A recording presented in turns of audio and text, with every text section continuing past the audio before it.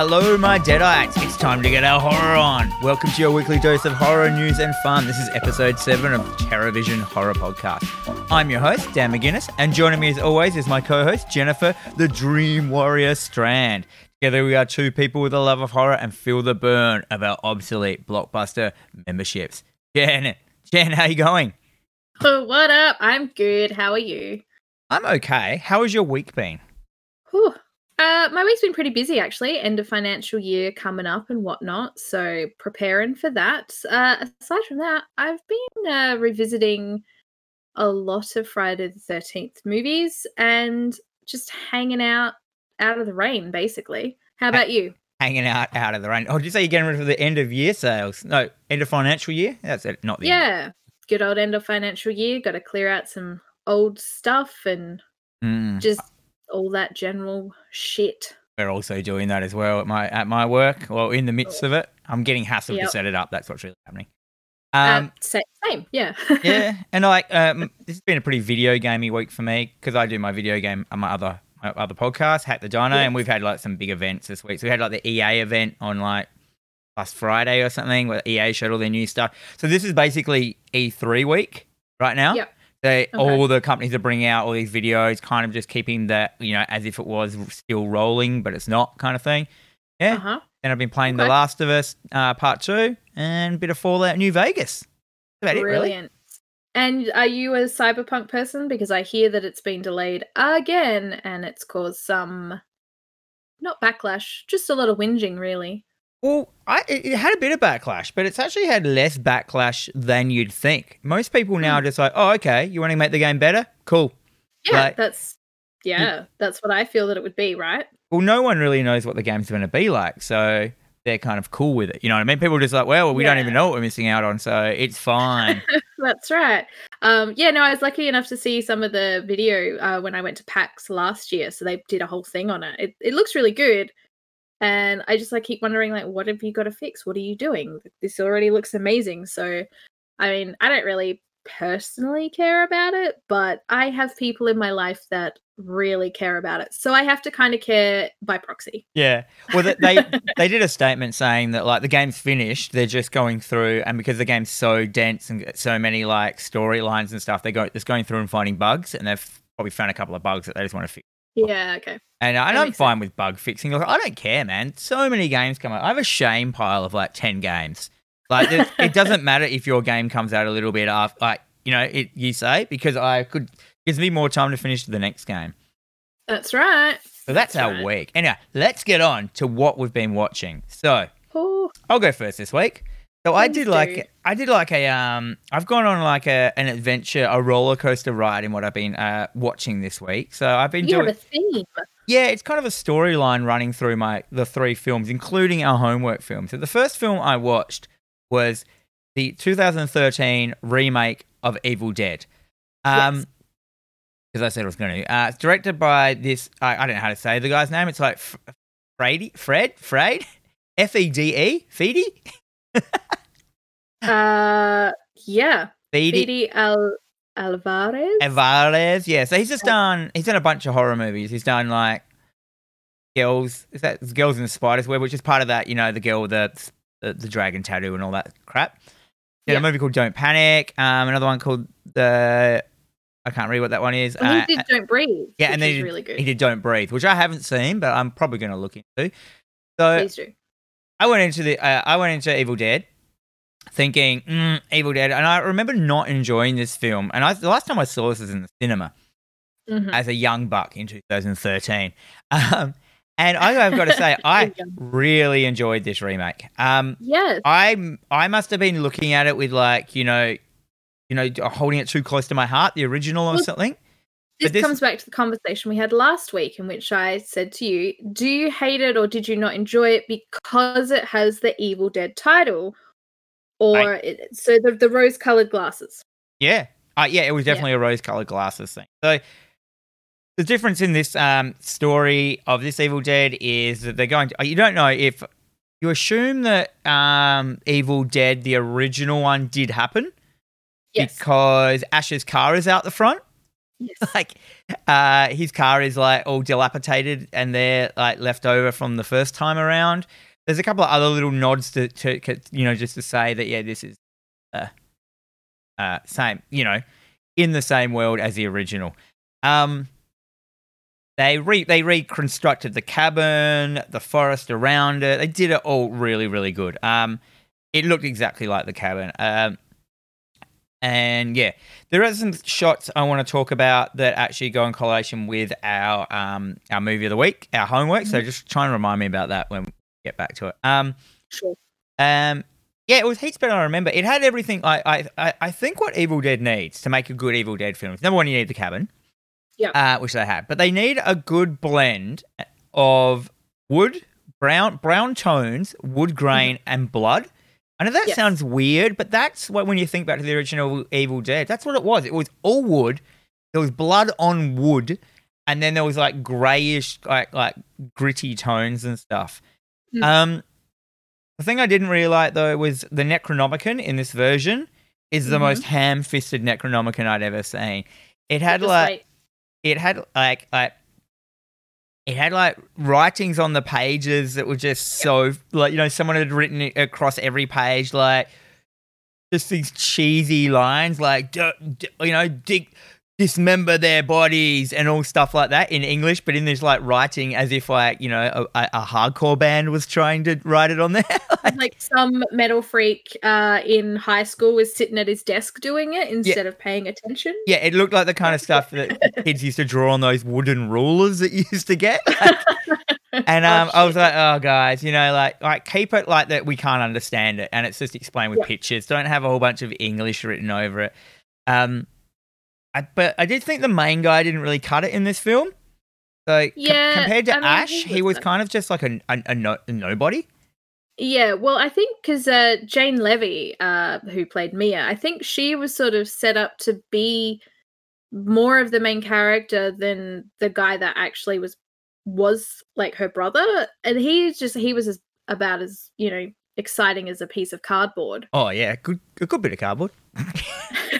Cardboard, yes. Yeah, he was he was a drink of water. He was every man. He was just it was just an erection out in the sun. No one needs him. There were some bits that I thought was a bit strange because it fully just did. I didn't like that it threw a bunch of rules in. I liked the first Evil Dead because it was so ambiguous on what was going on. But they're like, the book read in it like 5 people must die, and then this will happen and this will happen. I'm like, the 5 people is a bit of a weird rule considering like Cabin in the Woods came out and it had like the 5 people had to die kind of thing. I thought it was really weird. It was very Cabin in the Woodsy. The other thing is it didn't really know exactly what it was itself. Like it was. It did not actually. No, explain. No, I'm getting it confused with the other film I watched. Sorry. Ignore that. That's fair. The Deadites, the Deadites, as we know, are the Kandarian demon, possessed people. The Deadites were very Exorcist-like. In, there was they did a lot of talking, and they say stuff like, your mum's getting raped in hell, and all stuff like that, like lines that like Linda Blair was like throwing out. Yeah, like a lot of that stuff, like I'm gonna eat your pussy and all this stuff, like really shocking things. Where I just remember like the Evil Deadites were more just like, we're going to eat you. You know what I mean? Like it was a little bit more comical in a way as well. Yeah, where these ones were just saying like hard hitting lines because they wanted to shock people. I thought didn't really need it, and also don't kill a dog. If there's just don't kill animals. No, there are very few things. Like I've watched a lot of films and I've watched a lot of grotesque films that do things that probably no one should ever see.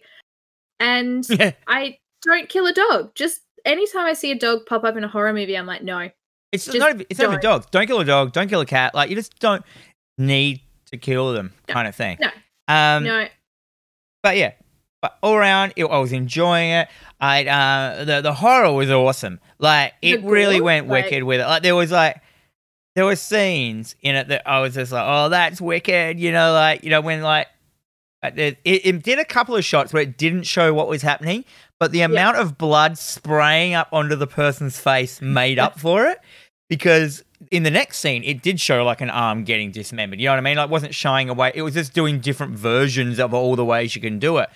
And the bit where like the girl, like clearly the standout scene for me was like the nail gun fight scene, and then like you know, her arm gets chopped off, and like, you know, and like there's all this great stuff. I think her hand gets shot off, so she's got no arms.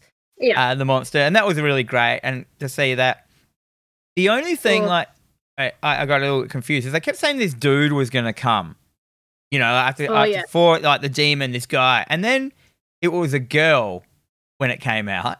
Well, it was like it was Mia. So it was like a reflection of Mia coming out, just a little bit elongated in the limbs. Well, because she had it had like the forest rape scene done again, which I thought they could have left out, because I didn't like that the first time around. It wasn't really necessary, but I guess, like, you know, it's an Evil Dead remake, we'll chuck that in because that screams Evil Dead. Yeah. But at that moment, she's getting the trees are having their way with it. Like, there is a version of her standing at her, looking at her, and I'm like, that's right. They didn't really. Is that the representation of what was coming through the woods? You know, when you can see the point of view of the monster. Is that what it was supposed? I would say so. Yeah. Because it seemed to be doing fine without any people. You know what I mean? Like, it had a. I didn't like seeing it at that time. I was like, it's better to leave it that you don't know what's going on, I thought. Sometimes it's better not to know and not to see. Let it be a surprise. Yeah, and then at the end it ran, because I'm going to spoil it, it's 2013. It ran with, like, you know, it kind of like did Evil Dead, and then it tacked on its own end bit, which I didn't really like that much. Like the blood rain and of basically fighting a god kind of thing, and I was just like, this is cool. And I like the blood rain. I like the idea of it. I like how much blood's everywhere, obviously, because it's great. Yeah, clearly. But it just seemed like they were going through... the blood rain just seemed like a record that they were ticking off with the most amount of blood used in a film or something like that. Yeah, more than likely. And once again, this demon gets unleashed onto the world, and it died really easily. Like, it died easier than one of the Kandarian demon possession people. Like, it just died. Yeah. It just got its legs chopped off and it fell over, and then it's got a chainsaw in the face, and it was like, the end. And I'm dead. Yeah, you know what I mean? Like, I thought, like, if this thing's a god and it's come back and needs all these like parameters to come out, you know, and stuff, maybe it should have been a bit more powerful than just a flesh. Like, why would it even want to do that? Anyhow, it was still wicked. Yeah. I really enjoyed it. Like, when because I saw it at the cinema, I loved it at the cinema. Like, you know, don't get me wrong, it's the same kind of horror movie you see in anything. Like, you count it down, like, oh, the music's getting more intense. 3, 2, 1, bam. Yep, okay, jump scare. I think, like, the violence in this was insane. Like, very few times do I watch a film and sort of cringe at the violence. And I think the two bits that I sort of cringed at the most was where he had the needle. Oh, in his face? Oh, yeah, I have an eyeball, no eyeball things. No, none of that. But I thought it was in his eyeball because it showed his glasses smashing, but maybe it was the same that the glasses were stopping it from going into his eye. Oh, like, pulling it out of his eye. Yeah. So the people listening don't want to talk about, there's a scene where a demon attacks a guy with a syringe and stabs up his face, and then it shows a close up of him pulling out a needle from his cheek, and it's pretty cool. I thought like her lopping, like doing the old, you know, like Ash having to lop his hand off with a chainsaw thing, and she did it, and like another character, and she did it with like the electric knife, but it fully showed it going into her arm, like, really well. Like, and then it did a cut to the face shot of her with the blood splatting on her face, and it was like someone had just opened a hose of blood onto her face. It was so great. But it was so unrealistic. But I think that's what made that scene great. I was just like, there's no way. That was just them laughing when they were doing it. Like, it's so good. Then she kind of just sort of stands up, and then it's like hanging there and just sort of drops off to the ground. Yeah, like she's standing there, and he turns around and she's, I feel a lot better now. And it's on by like one thread and goes onto the ground. Yeah, bit of comedy, bit of good comedy. Yeah, I mean, I think the scene as well where she's got the Stanley knife and she's just licking it and it's just cutting through. Like, if you've ever cut yourself with a Stanley knife, like that shit fucking hurt. Like, I felt that. Oh, yeah. I remember what that feeling is. Not that I've ever like split my tongue open with a Stanley knife or anything, but you've taken off. You can imagine it would hurt a little bit. It would hurt. Like I've taken a chunk out of my hand before, but ugh. I did like the Deadites like disregard for their own personal safety. I thought that's always a thing a Deadite needs. It doesn't care about the body it's hosting. And I think they did that really well in it because I even like that the girl was like nail gunning her own face. Yeah.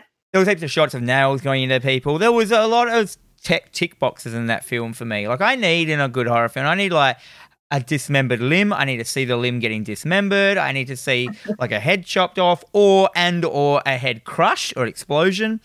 Yeah. And like these are the things I expect to see in a film. So if I don't get that, I feel a bit like I've missed out a little bit. You've been let down. But I got everything in it, but then it gave me a whole bunch of stuff I didn't feel like I did need as well. Yeah. Like that's fair.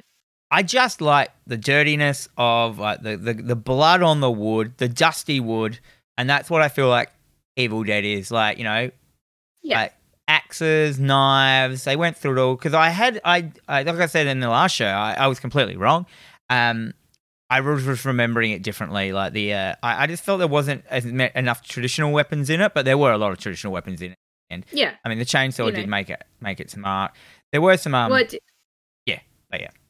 I think they had to put the chainsaw in it. It wouldn't have been the Evil Dead without the chainsaw because it's the most iconic thing. Yeah, and the chainsaw bit was pretty satisfying at the end to see how much blood came out of that as well. But at that point, like the whole world is raining blood. Did it really matter?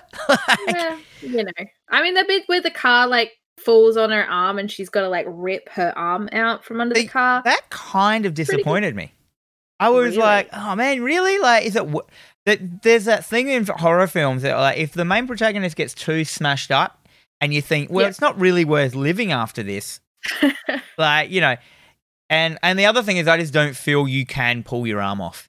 No matter how hard you're not strong enough to do that. Like, have you tried to pull even sometimes like a roast chicken leg off and you can't get it off? Like I like as soon as I hear that pop sound of the bone, I'm out. I'm like, huh? No, I'm done. So I'd just be sitting there like with my arm stuck under the going, well, I guess I'm fucked now. Just come get me because I'm not doing this. This is going to be gross. Yeah. But overall, man, I gave it like 3.5 stars. So for me, that's pretty good. Like I'm pretty stingy with my stars. Like to get a 5-star out of me, it has to be, that movie that I will watch at any drop of a hat. And it's in my, list of like, it's in that list of like, you haven't seen that film? Oh, we're watching it right now. One of those films, which to me is stuff like Cabin in the Woods. Like, if anyone says they haven't seen that, they have to watch it right now with me right then. Like, no matter what we're doing, if we're, waiting for a bar. So then pop stars up there for you then, because I remember that time. Yeah, that's in there. That is definitely in there. But yeah, great film. Fantastic. And what do you obviously like it? I did, I gave it 3.5 stars. I really enjoyed it. Like, it's one of those films that, because I also like to buy, not that I buy very many physical media anymore. I just don't have the room for it. But it's the kind of thing that I will buy it just so I've got all those special features and I can watch them and sort of be like, okay, how did you do this? And like, what was your impression of this? And I think Jane Levy actually had a video diary of her doing this whole, like, filming the whole thing. And so she'd just come up, like, every day she's just covered in blood. She's like, oh, well, it's just another day. Covered in blood. It's fine. But yeah, for me, it did tick all those boxes and I really, really enjoyed it. And it's one of those films that I'll sit there and be like, I could watch some Evil Dead right now. And then I'll usually like watch Evil Dead 2 and then follow it up with Evil Dead and then everybody's happy. Yeah. Like I said, it gave me everything it needed. It just added a little bit more on there that I think I didn't need. If you know what I mean? Yeah. Like I would have been happy with like the monster, the big monster at the end not getting out. Like, I didn't need to see that whole raining blood thing. But that, again, also reminded me of Cabin in the Woods, like the ending of that. Like, it ticked so many of the same boxes as Cabin in the Woods without being Cabin in the Woods. And don't get me wrong, this is not Cabin in the Woods. Nothing is Cabin in the Woods, okay? Like, that's like one of my favourite films of all time. I thought the Deadites, though, they did them really well in the fact that, like the original Evil Dead, all of them had a different kind of way they moved and acted. Like, and I liked that. Like, some of them were quite still and they didn't attack. They just kind of moved slowly. Some of them ran at you. I liked when he was down in the flooded basement and the Mia girl was just cruising towards him, like floating above the water. I like that kind of stuff when that happens because there's no explanation of it. You don't need the explanation. And I like the guy who kind of worked out what was going on. You know, there's always that one guy that just somehow works it out. But I mean, he was the one, and people have said that of me. They're like, "Oh, if you were ever in a horror movie, you're the person who's reading the book and actually lets everything out." Yeah, you fuck everything up. Yeah, that does sound like something I do. But yeah, I like him, and he's such a good actor. I think what's his name? I know. Lou Taylor Pucci. Pucci or Pookie? Pucci? Pucci? He's in lots of stuff as well, and he's a really good actor, and so it was kind of good to see him in this and in that position as well. So yeah, that worked for me. Like, I reckon you could do an edit of that film. Just take out a couple of scenes, take out the dog scene, take out the end, and I would enjoy it a little bit. Be happy. I just would enjoy it a little bit more. I just felt like it didn't need. But then again, some people like that big thing at the end. But I think, number one, she beat the evil so hard that you wouldn't even do an Evil 2 from there. You know what I mean? Evil Dead 2. Yeah.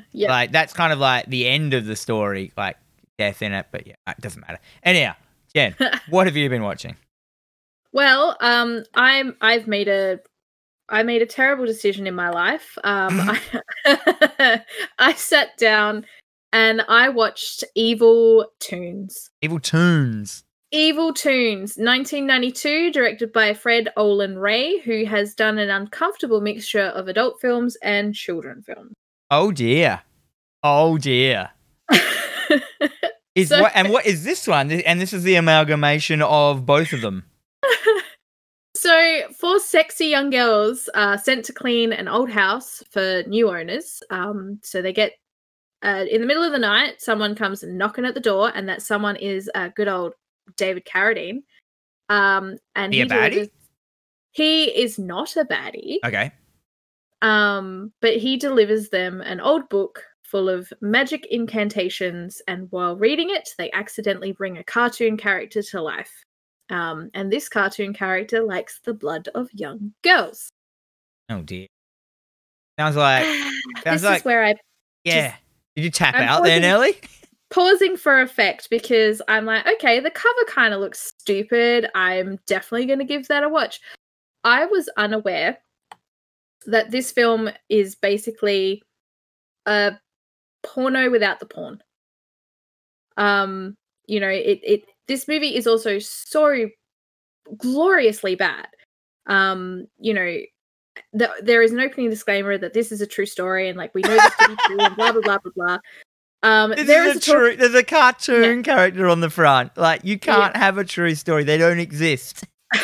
So there is a talking Necronomicon.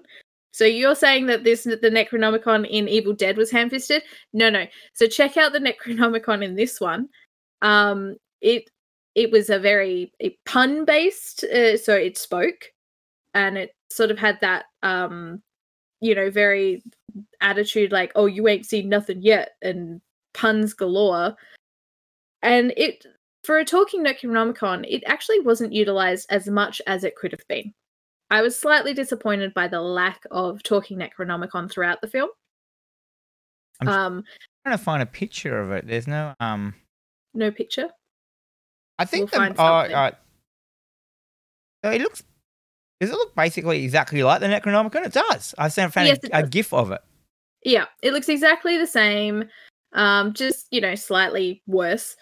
But yes, so I start watching this film.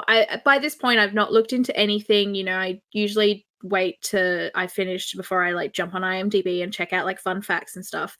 But this started out, it was insanely gratuitous. The 4 girls get dropped off. They're bending over in the car, and all you're getting is booty shots, and they're in the shortest shorts that any girl could possibly wearing.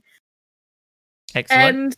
And just this film, the acting was so shitty, and about midway through I'm like, this is so shit that this is basically feels like a bad porn.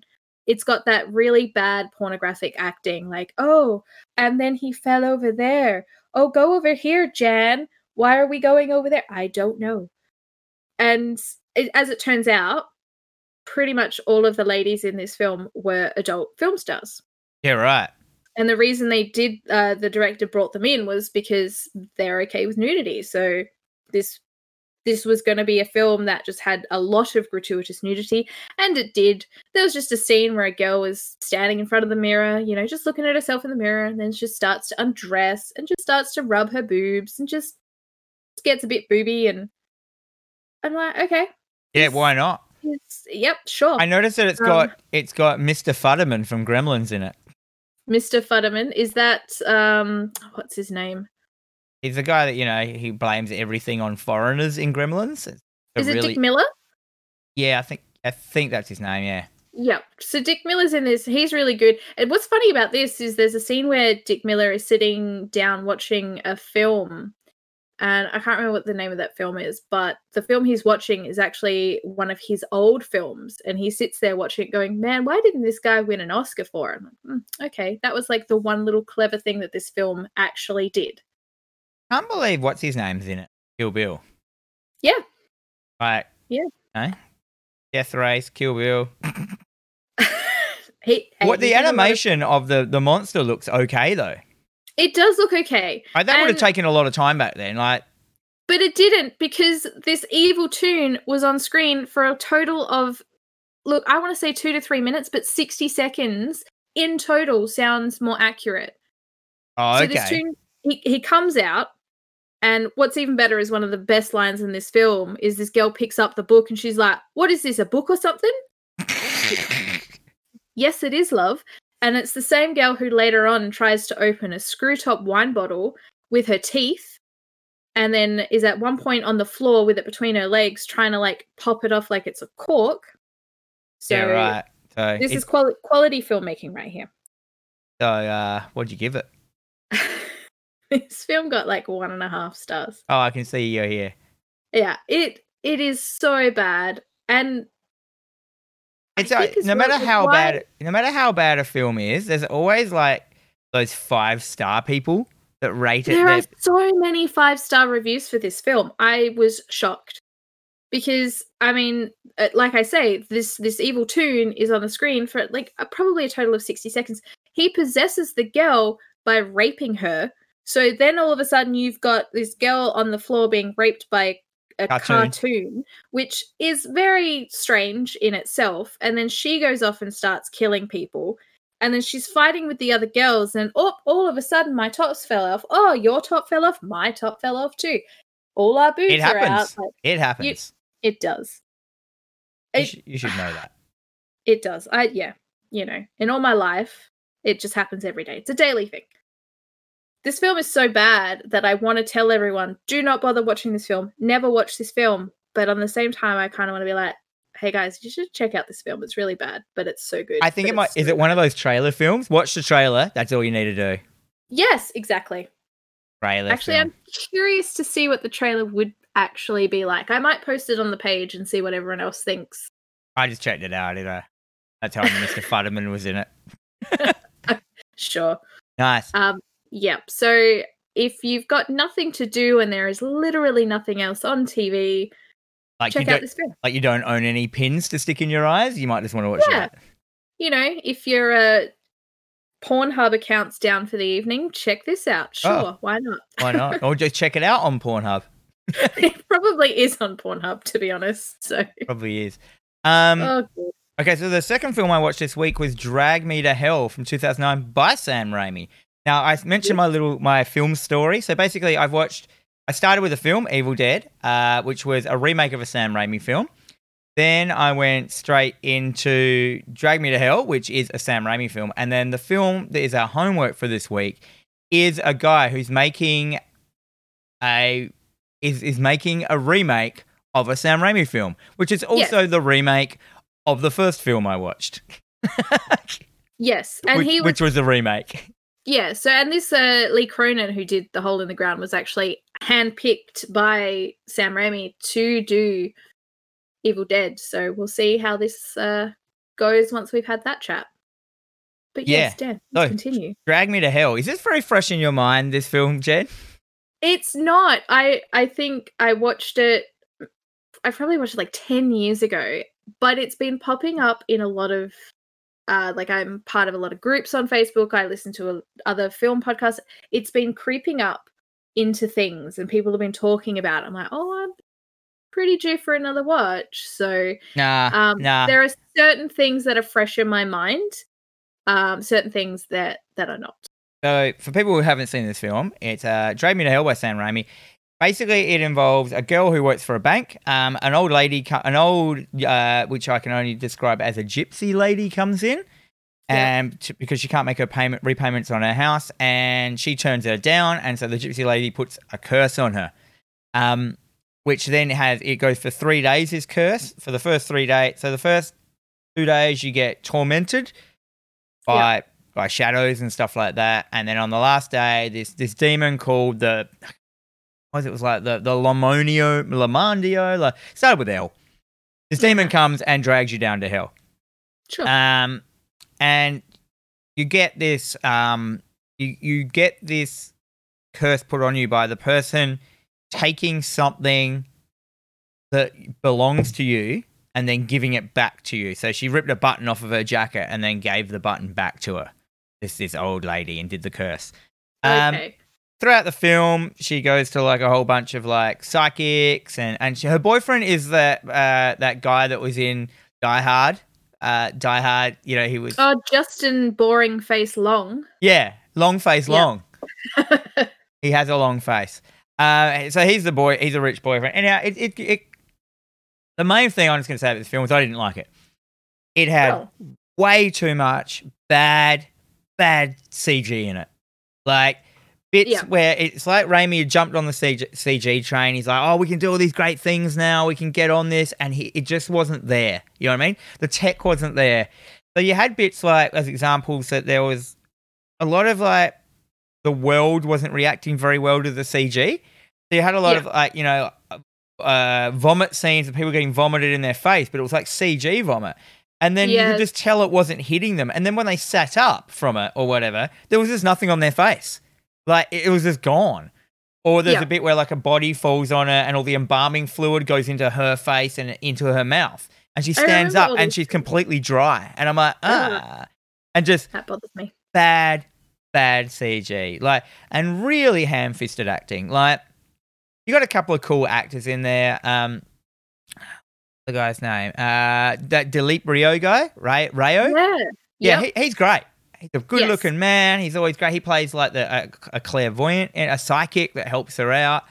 Yes, he's got great lines. And then, like, they're having this seance, and she just turns to him and she goes like, "I'm scared," and I'm like, "Oh my god, like this is like bad. You're a bad actor, like lady." What was her name? Her name was Alison Lohman. Yeah, she just wasn't very good in it. Like, this film just did, like, there was, it tried to do that scary and possession things, like the shadows moving. Every shadow looked like it was just CG on there. You know what I mean? Like, everything was CG in this film. There was hardly any practical effects. There was like, a hanky would, like, she's driving and a hanky would hit on the front of her windscreen and it would have like a face on it. Yeah, but it was just so CG put on there, and you're just like, The other thing, this film didn't know what it was. It goes from being super serious to pure comedy, and there's no line on what it is.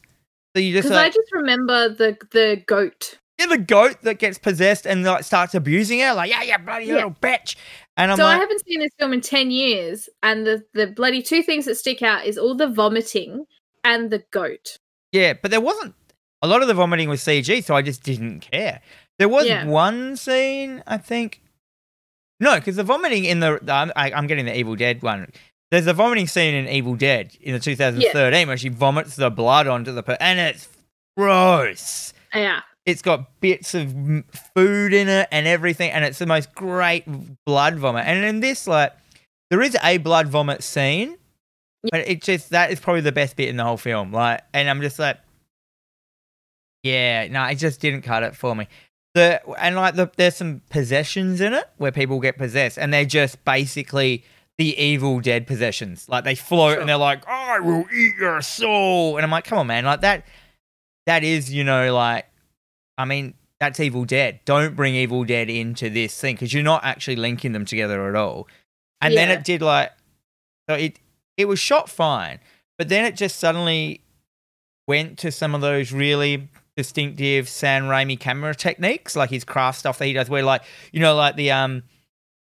the shaking camera that zooms into an object really quickly and that kind of stuff. His stuff that was like in the original Evil Deads. Yeah. And I'm like, it was totally out of context. And I'm just like, well, yeah, that's one of the things you do, but yeah, I don't know. It just didn't matter. Like, that's a shame. They had something there, but like it just seemed like a whole bunch of scenes tacked together. Some were comedy, some were not. Some were just pure, awesome horror, like when she's digging up a corpse and then she's like, "Take this, you bitch," and like punches the corpse and stuff like that. And then other ones, it's like bad acting. Then other times, it just went everywhere. It was then goes from different sorts of camera techniques to different vibes, different feelings. And it just, it was just all over the joint. And it was like it was his first film. Like, yeah. I mean, it was done by Universal, so I'm guessing it was like, okay, you're really good at horror. We want you to do a horror film. Here's a whole heap of money. Oh, you want to do practical effects? No. We do CGI. This is cool. This is what's on trend right now. And then it's just kind of didn't really work out. 2009. When did Sam Raimi make Spider-Man? Spider-Man was like 2000, wasn't it? 9 years after Spider-Man. Because he might have, because he was working with like, Sony. So he might have been, or whatever, or Brothers, or whatever it is. He might have just been like, "Oh, these practical effects are great. They look great," and not realizing that he was on a team of the best. Like, I mean, not practical effects, CG effects. He didn't realize he was on a team of the best CG guys ever. And then when he went to these guys are just, basically like coming out of film school, like the liquid. Sometimes, and there was liquids that were like pouring out, right, and then they were just disappearing in the air. Like they didn't like keep falling to the ground or anything. There was just okay. And I'm like, oh god, check it out. Like, so you telling me that I should rewatch it? No, or just give it a miss, wait another 10 years and rewatch it?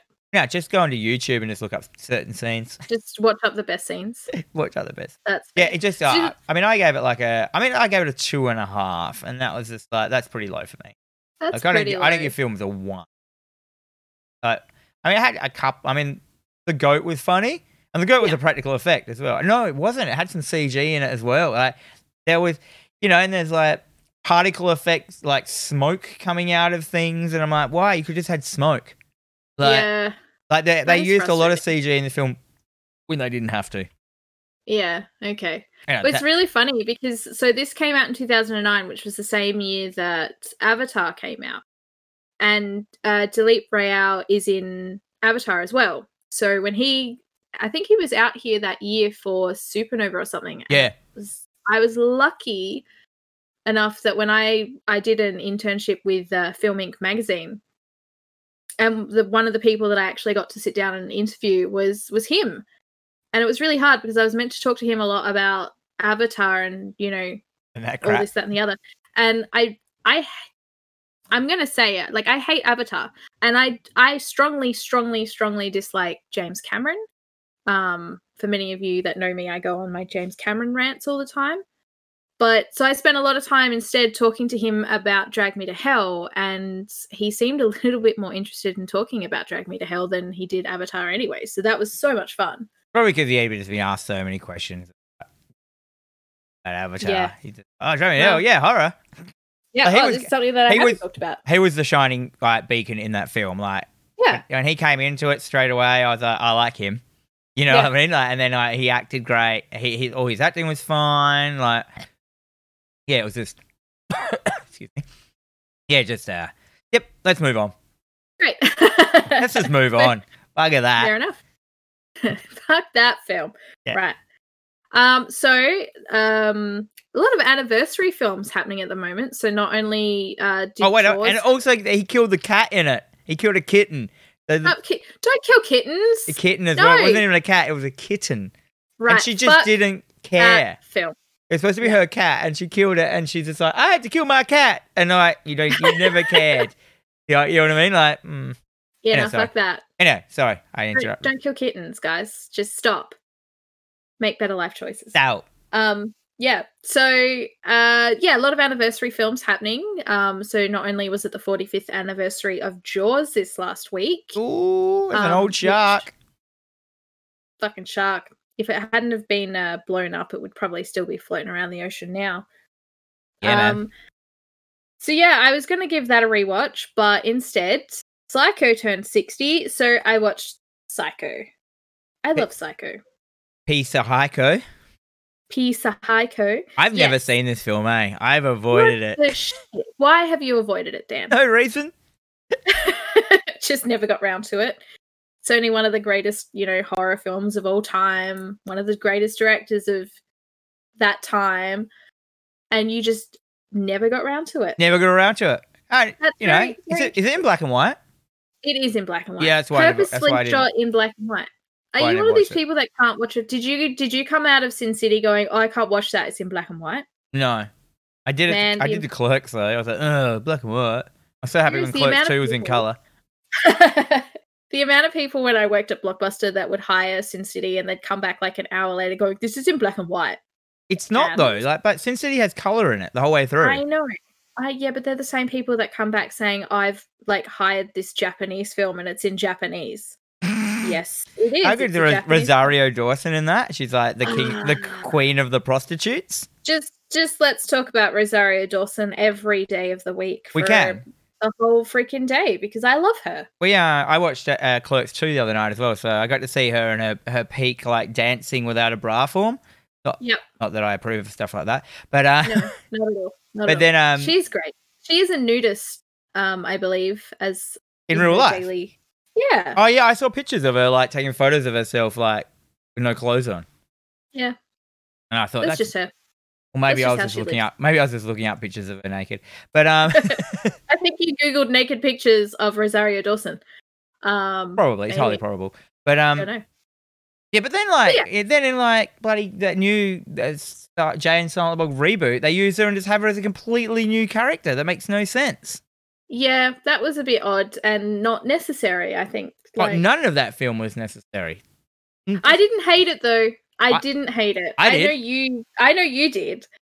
But I sort of came out of that going, you know what? I kind of, for what it was, I enjoyed it. It was, it was just nice. It redid all the scenes from his other films, but it redid them not as good. I'm how can that be a good film? But I'm still waiting for Moose Jaws. He's promised me Moose Jaws for fucking 10 years. No Moose Jaws. No, I don't like anything he does outside of the VSQ universe. Get your shit together, Kevin Smith. I hate Tusk. You hated Tusk? Yeah, I just thought. Didn't that have Longface in it as well? Yeah, it did. Yeah. But it also had Haley Joel Osment, so, there's that. Yeah. Nah, I just watched that and I just went, That's what I felt like when I was watching it. Waste my time. Yeah. And it really wasn't the best, but yeah. So, anyway. Back to Anthony Perkins. Yeah. So I watched Psycho. You just can't go wrong with Psycho. It is a classic film. The story is amazing. It's shot beautifully. Janet Leigh is stunning. Just everything about it was enjoyable, and just chucking it. It's one of those films as well that you can just sort of I will sometimes just chuck it on in the background and have it sitting there. There's so much rich history to it as well. So one of the first films with a toilet on screen, and not only a toilet but a flushing toilet. How dare they? I know, right?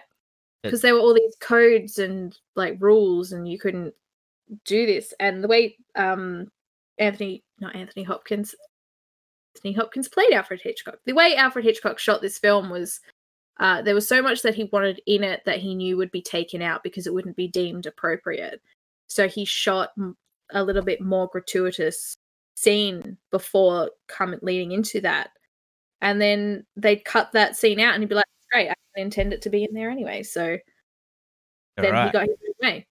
But yeah, this film it's so much fun. It's really hard to watch now. I spent a lot of the time yesterday going, Anthony Perkins looks a lot like Andrew Garfield. And then that bothered me for a while. Spider-Man. Oh, it's Spider-Man.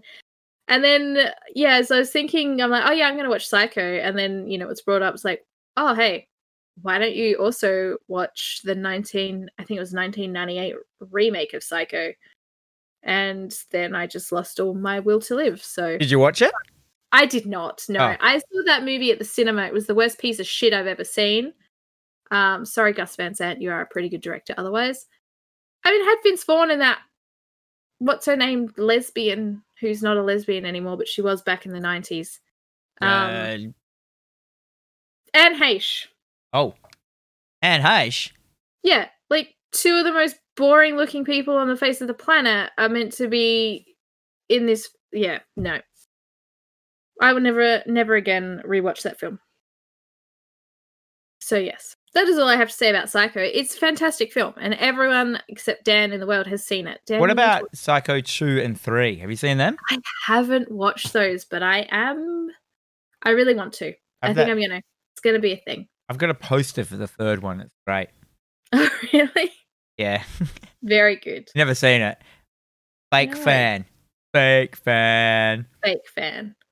Whatever. All right, let's move on to our movie of the week. Our homework. Homework edition. Or wait up. No, do we do no, yes, we do movie of the week now. Sorry, I'm getting confused on our sections. That's fine. I might do a little musical intro for movie of the week. I like that.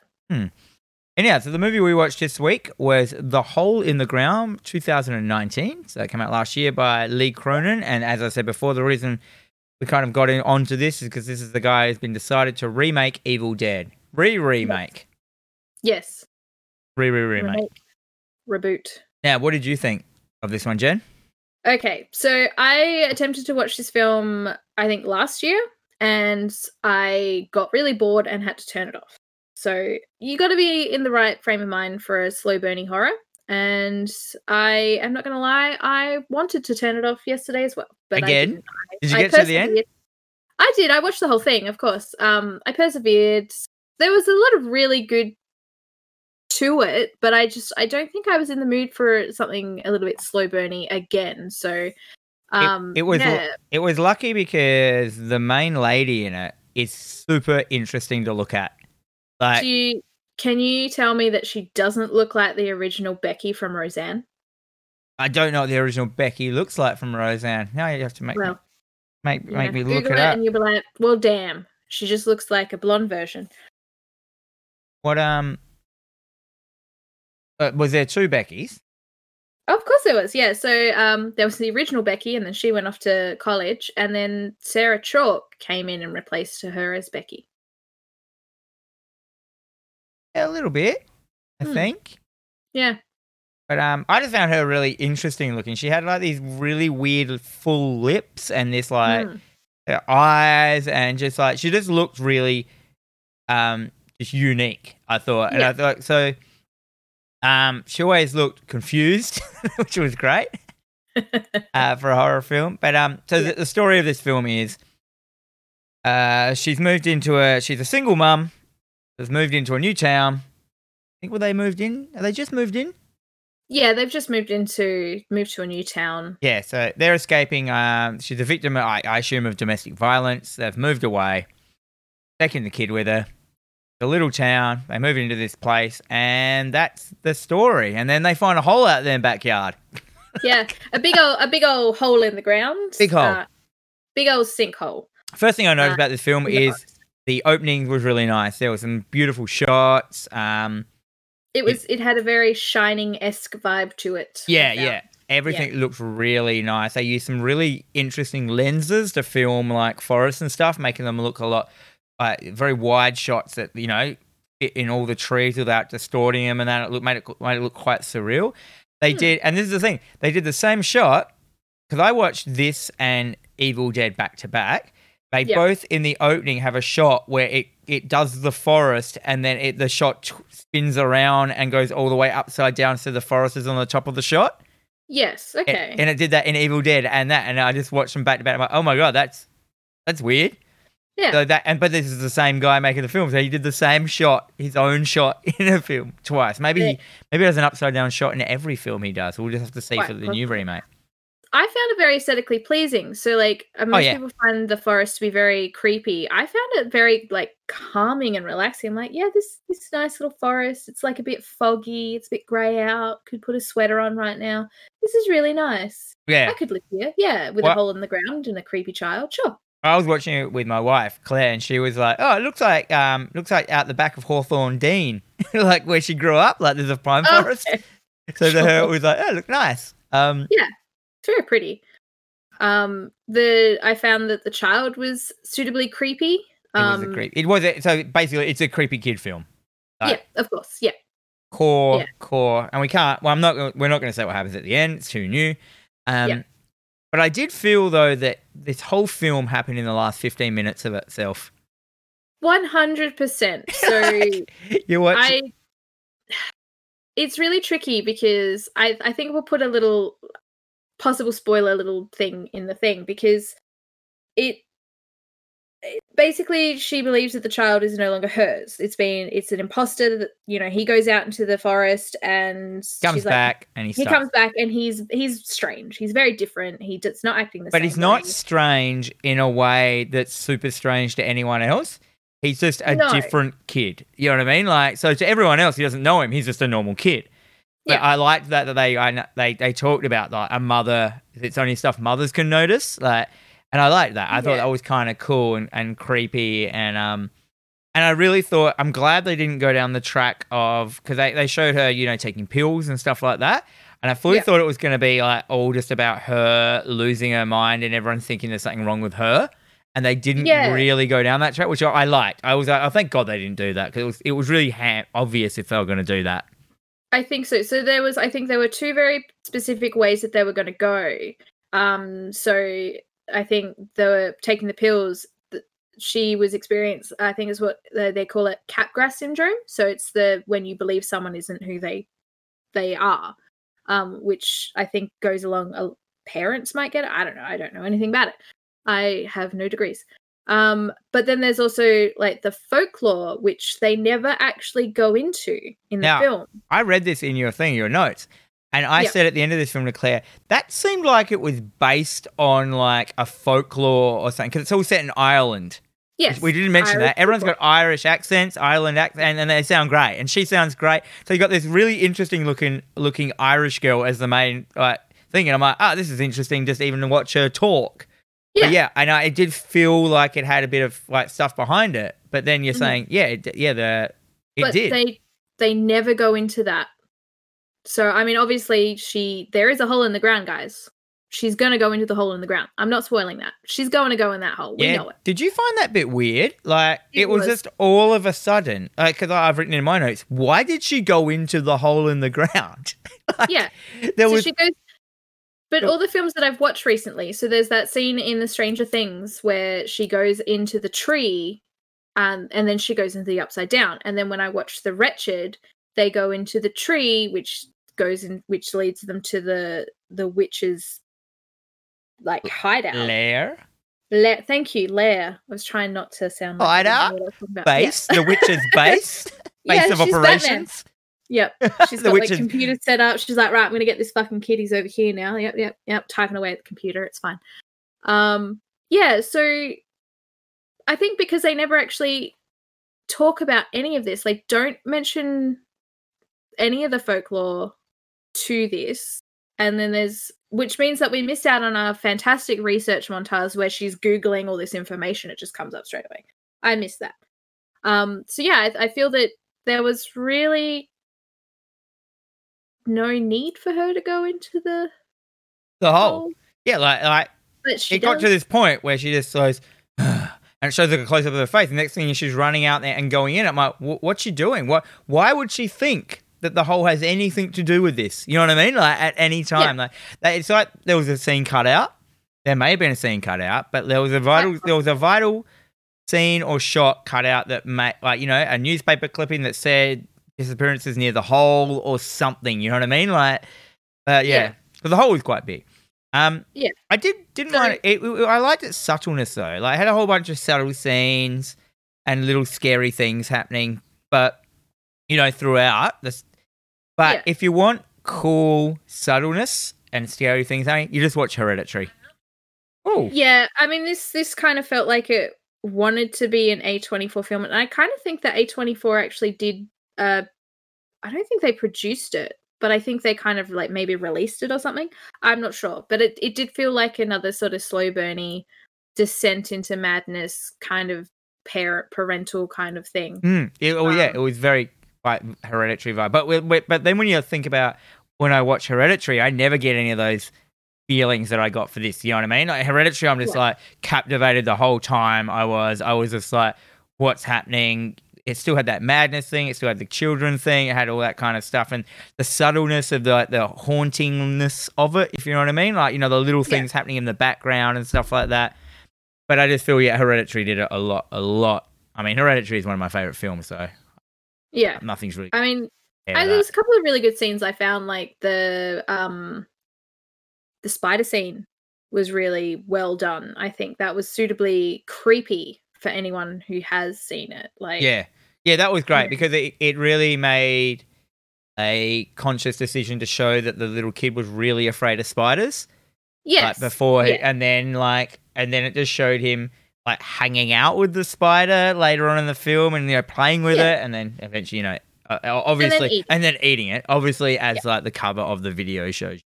But that's not a spoiler. It's on the cover. I did like the. They got a little bit of folklore. I'm wondering if that changeling folklore, the mirror thing, is that part of traditional Irish folklore? The changelings that you shows their real reflection in a mirror. I'm not sure. I would actually have to look into that, but because there was the in the town there was a woman who was she's like the crazy lady of the town, like, oh no, stay away from her, she's crazy. She basically experienced the same things that this lady is now experiencing. I like her that. Husband was like, oh yeah, she's like, our house is covered in mirrors every day for the last 30 years. She makes sure that I am who I am. Yeah, I liked all that stuff as well. And I like the idea of seeing someone who, like, it was like you're watching the sequel to a film. Like someone had already gone through all these events once, and that was one possible outcome that it could have been. So you knew at the end she wasn't just going to go crazy. It's Yeah, but but we're not I felt that there could have been a little bit more.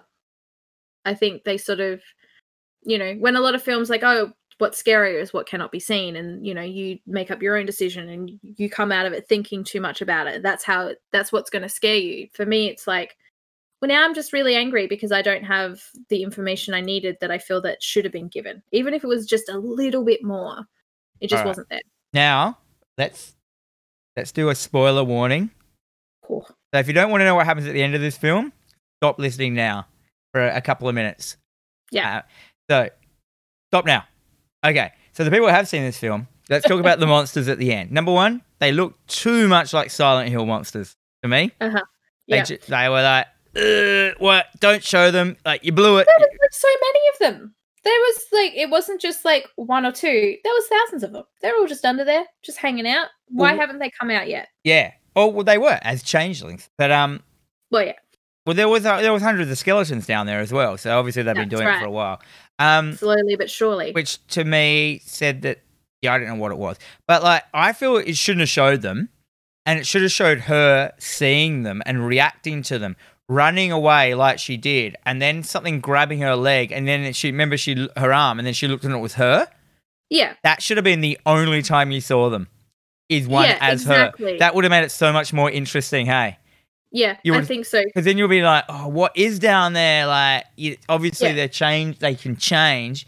But yeah, it was a CG mess. The monsters, they were just it looked like one of them screamed at her, and I had to spend like 10 minutes on the internet going, okay, what's that album? Before I realized that it looked exactly like the Screaming Man from Pink Floyd's The Wall album.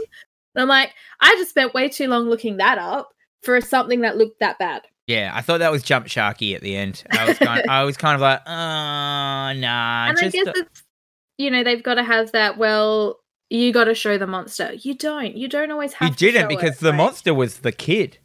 Like, and I loved, like, when she got her kid back and then she goes to the house and he's still in there, the other one. And he's Yeah. just like, money. And I was like, oh, that was great. I thought that scene where she's just kind of like standing there looking at the door, like, I've already kind of got my kid back. You can't fucking fool me, you dickhead. Yeah, and I mean that's why. I mean, okay, like when we say why, well, like why the hell did she have to go to the hole in the ground? Like she's sitting there going, "Oh, this isn't my kid. He's probably in the hole in the ground. Now I'm gonna have to go fucking get him, that fucking kid." Yeah, like And you she did, but she didn't know if told that us was not to get it. was her kid possessed by someone else. Like Well, she did because she held up the mirror to him. and yeah, and that's all it needed to show, that mirror scene. And when you saw it just a tiny bit, I thought that's all Yeah. it needed. Agreed.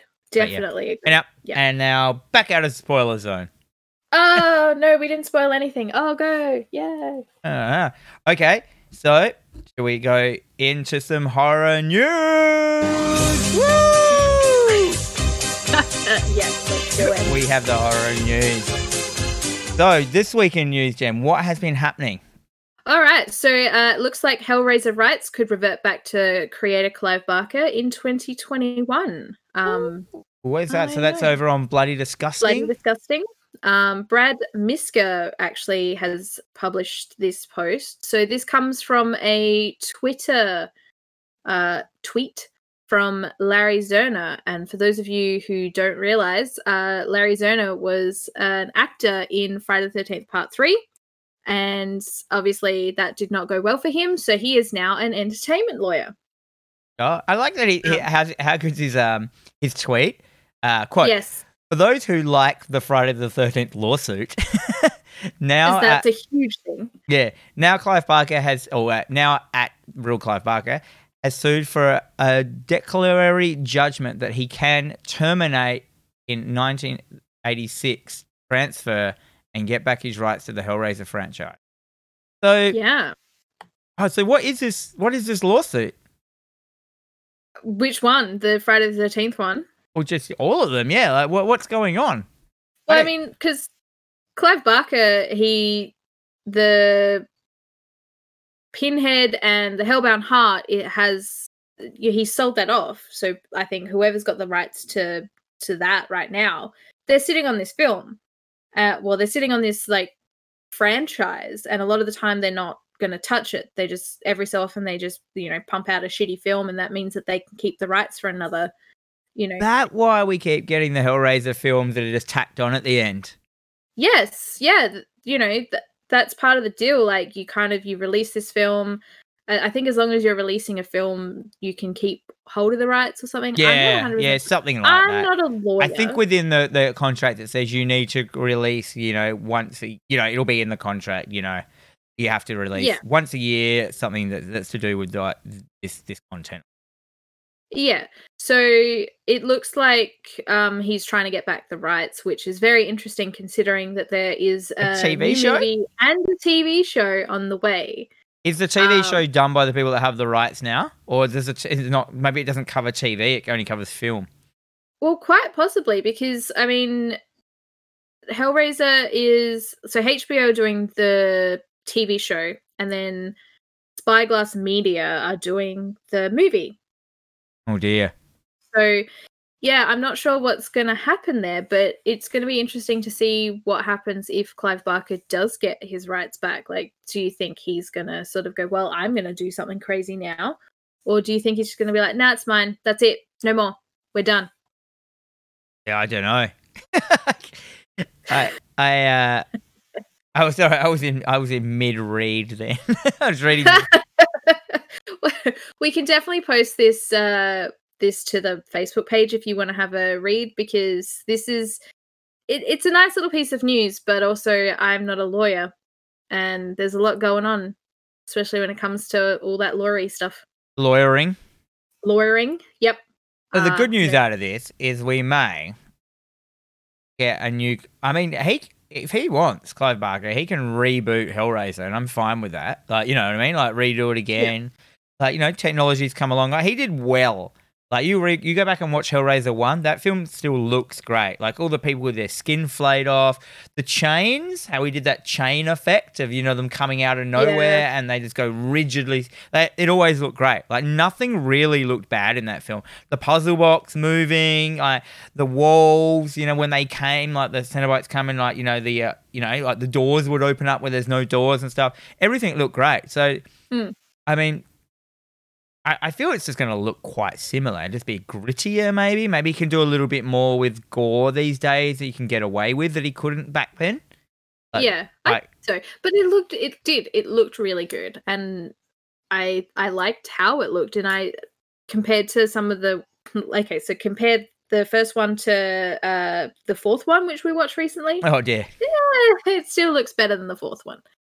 The first one still looks brilliant. I mean, when they send back the Cenobites at the end back to hell, and they just they explode in this orange light, which is clearly drawn frame by frame on every bit of the film. It looks a bit bad, but it doesn't look. It's not a deal breaker. You know what I mean? Like the monsters still look wicked. The pinheads are still there. There's no CG to age in it. If you know what I mean, the practical effects still look great, especially when they pull apart Frank at the end. That looks great still. Oh yeah, I'm gonna have to rewatch Hellraiser soon. I think it's gonna happen. Putting it on the list, high on the list. I got a lot of shit to watch. True, everybody does. Especially now we have a podcast where we make ourselves watch this shit every week. I know, it's fantastic. All right, so what is news? I don't think we can go much further in this. We're not Lorians. Nah, we're basic bitches, Dan. Like I don't. Yeah, when it comes to law, especially. There's like a whole thing. You've got 35 years or so. I don't know. What would you like to see Clive Barker do if he retains the rights? Put you on the spot? I would probably like to see him sit on it for a little bit, and then I don't want something just churned out for the sake of like, well, I've got it now. Here's this thing. I don't know, maybe... I'd like for him to do, like, imagine he just does his own TV series. I would really like, actually, I haven't read the comics, and now that you've spoken a lot about them, and I was actually listening to someone else on a different podcast talking very, very deeply about them. They share the same passion as you do, so it's really fun to listen to. They were talking about the comics. They've actually, I think, authored some of the comics. Oh, yeah, right. I'm interested in tracking them down, giving them a read, but if they're as good as everyone's saying they are, maybe an animated series. Yeah, I always find horror dips in animation. Like, you think of what's a horror cartoon you think is good? That's a very valid point. Do you know what I mean? Well, I don't know. So, like the new Mortal Kombat animated film apparently is quite good. Yeah, but it's kind of not. I've seen that. It's kind of not horror. That's just gory as hell. It's hilarious. It's more the Mortal Kombat cartoon that just came out recently is just a remake of the Mortal Kombat film. Like basically every part of it, apart from like with some added Scorpions content in there. And it's good. Oh yeah, it is Scorpion's Revenge or whatever it is. Yeah. I don't know. I can't even think of a horror cartoon now that I think about it. Well, Evil Toons is clearly the leader of the horror cartoon. Or Toon World. You remember that other one? With Cool Brad World. Pitt? Cool World with Brad Pitt. World? Yep. Yeah. Yeah, apart from that, I can't think of any horror cartoons to tell you the truth. Right. I'm going to look into this. I want to know. Cartoon. Yeah, I mean, like the start, like Creepshow had cartoons in them, in between the sections. Yes. That's about it, really. But they were really, I just don't think cartoons are scary. I just don't think they can be. So I just like watching cartoons. I'm 35. I don't give a shit. I'll still watch cartoons. Oh, don't get me wrong. Like, I will watch a cartoon over any film. If it comes on, I love my cartoons. Like Monsters and Robots, that's where it's at. Yeah. But yeah, I can't think of I don't think a cartoon would be the best way. Maybe like a TV series of the comics would work because it's such a long game story that they could probably do it. Yeah. But yeah, I mean, they need to get some of those really super thin, those like the dude who does all the Pan's Labyrinth stuff, that guy that's in all the costumes. Oh yeah, that guy. Yeah, because he's That super one guy. thin. They need to get like someone really thin to do like the flay, the skinned people vibe. They could Yeah. make that stuff look so good now. It's so It's gross. true. Okay, Ooh, okay. down with Man, that. Hellraiser, bringing it. Hellraiser cartoon. I'd like that, but then again, I'm probably just thinking of like episodes of Scooby Doo in my mind, and you just like insert Pinhead to it. I'm like, no, that's probably not what I'm thinking. Is that of. what you want to happen? You just need Scooby Doo Pinhead put into Scooby Doo, and that's what you want Clive Barker to use. He's right. Yep. Let's come on, Clive Barker. Let's do a Pinhead Scooby Doo.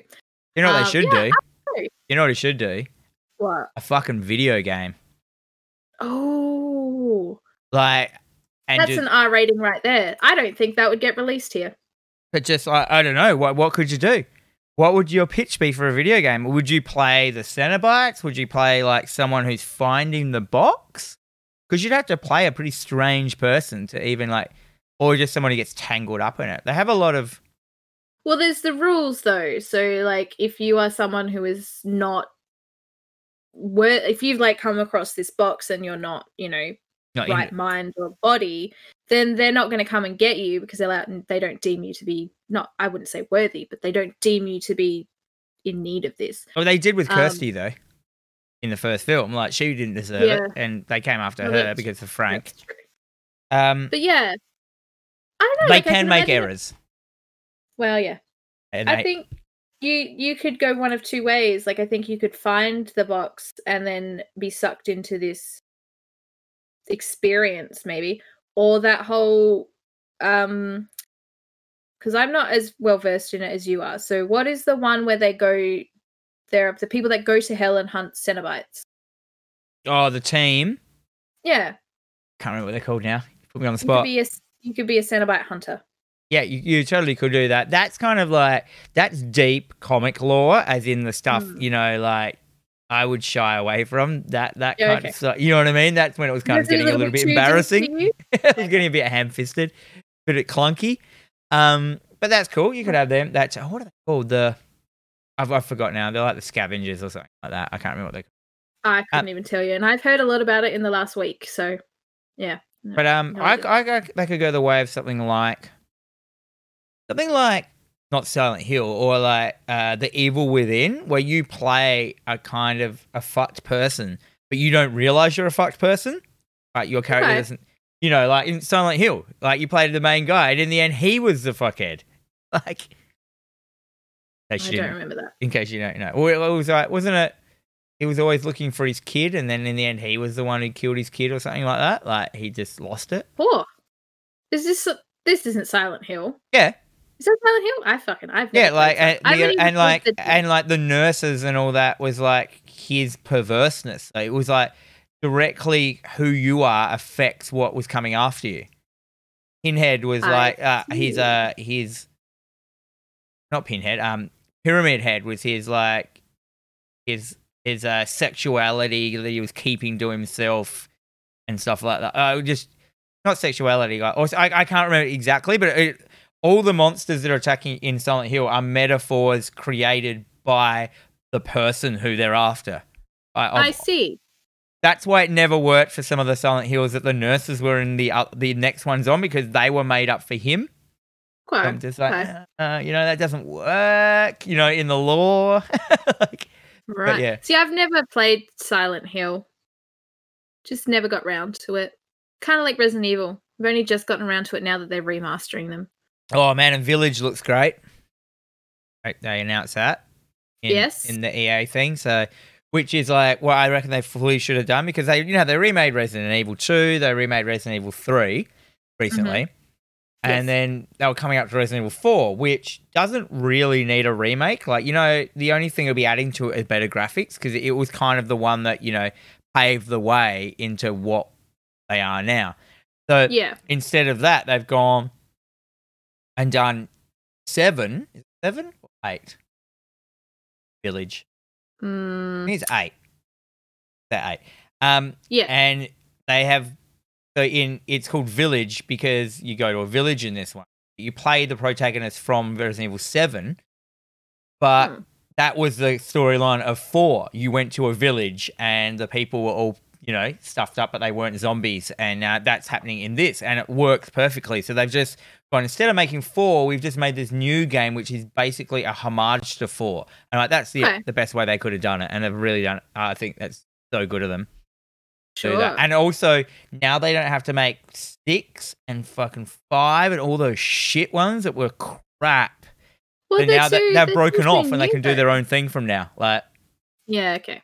But still, very interesting. Yeah, and it's horror. I'll give it a play. I did start playing 3 recently, but then I realized I got about 10 minutes in. I'm like, this just feels too much like 2. I'll come back to it. Well, the problem with 3 in real life, as in the original, is it wasn't just like 2. You know what I mean? Yeah. Like, it was just another game.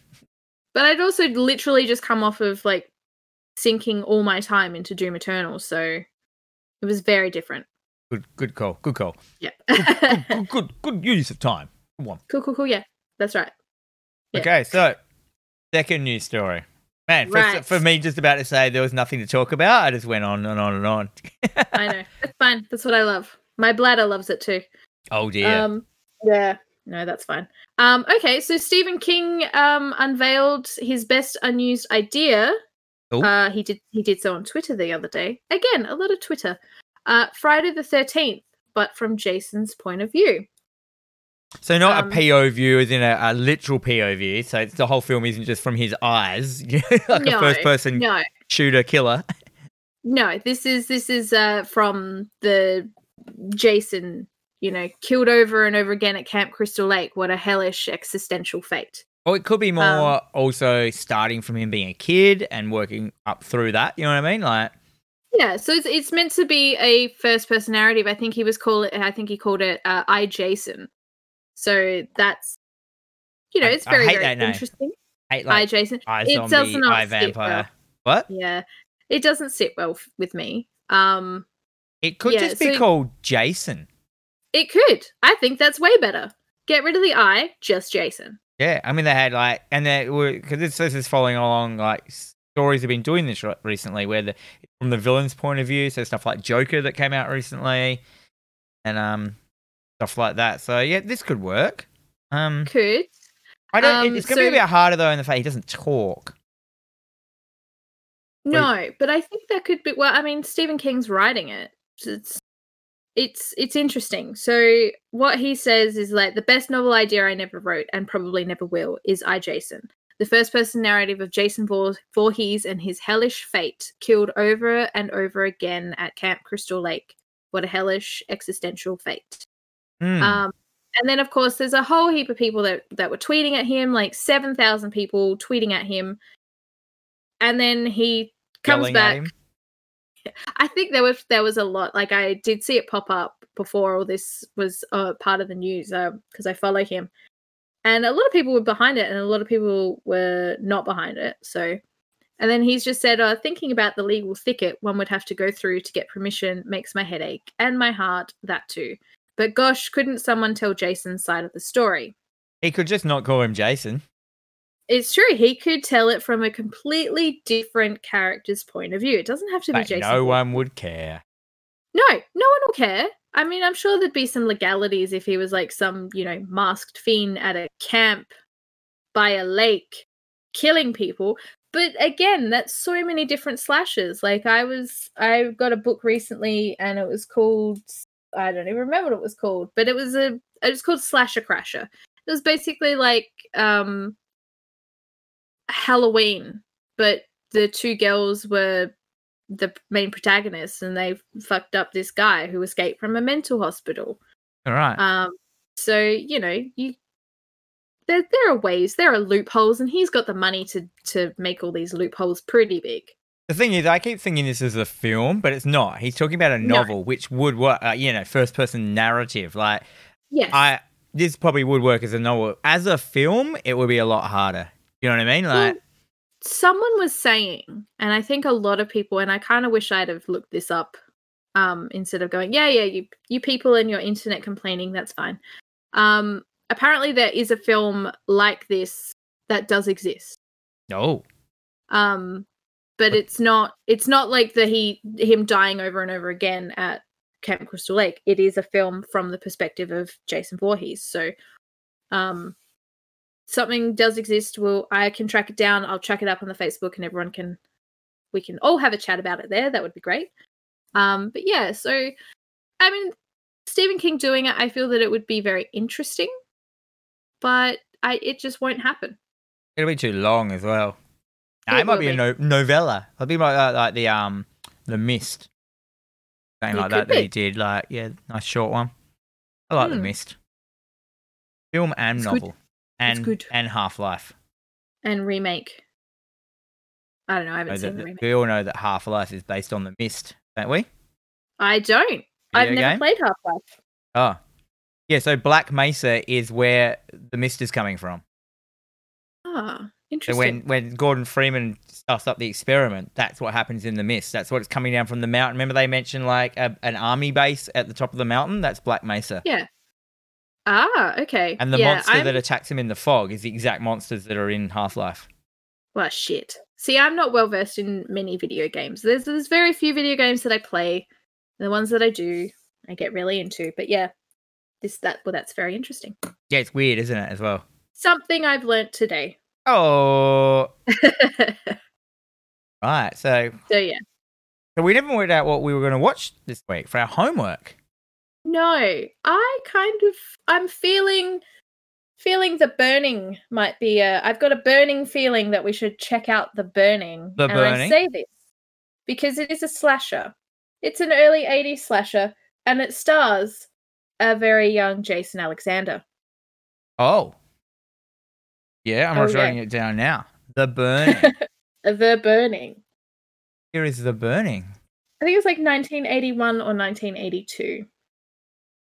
When you just search for V because you didn't control V good enough.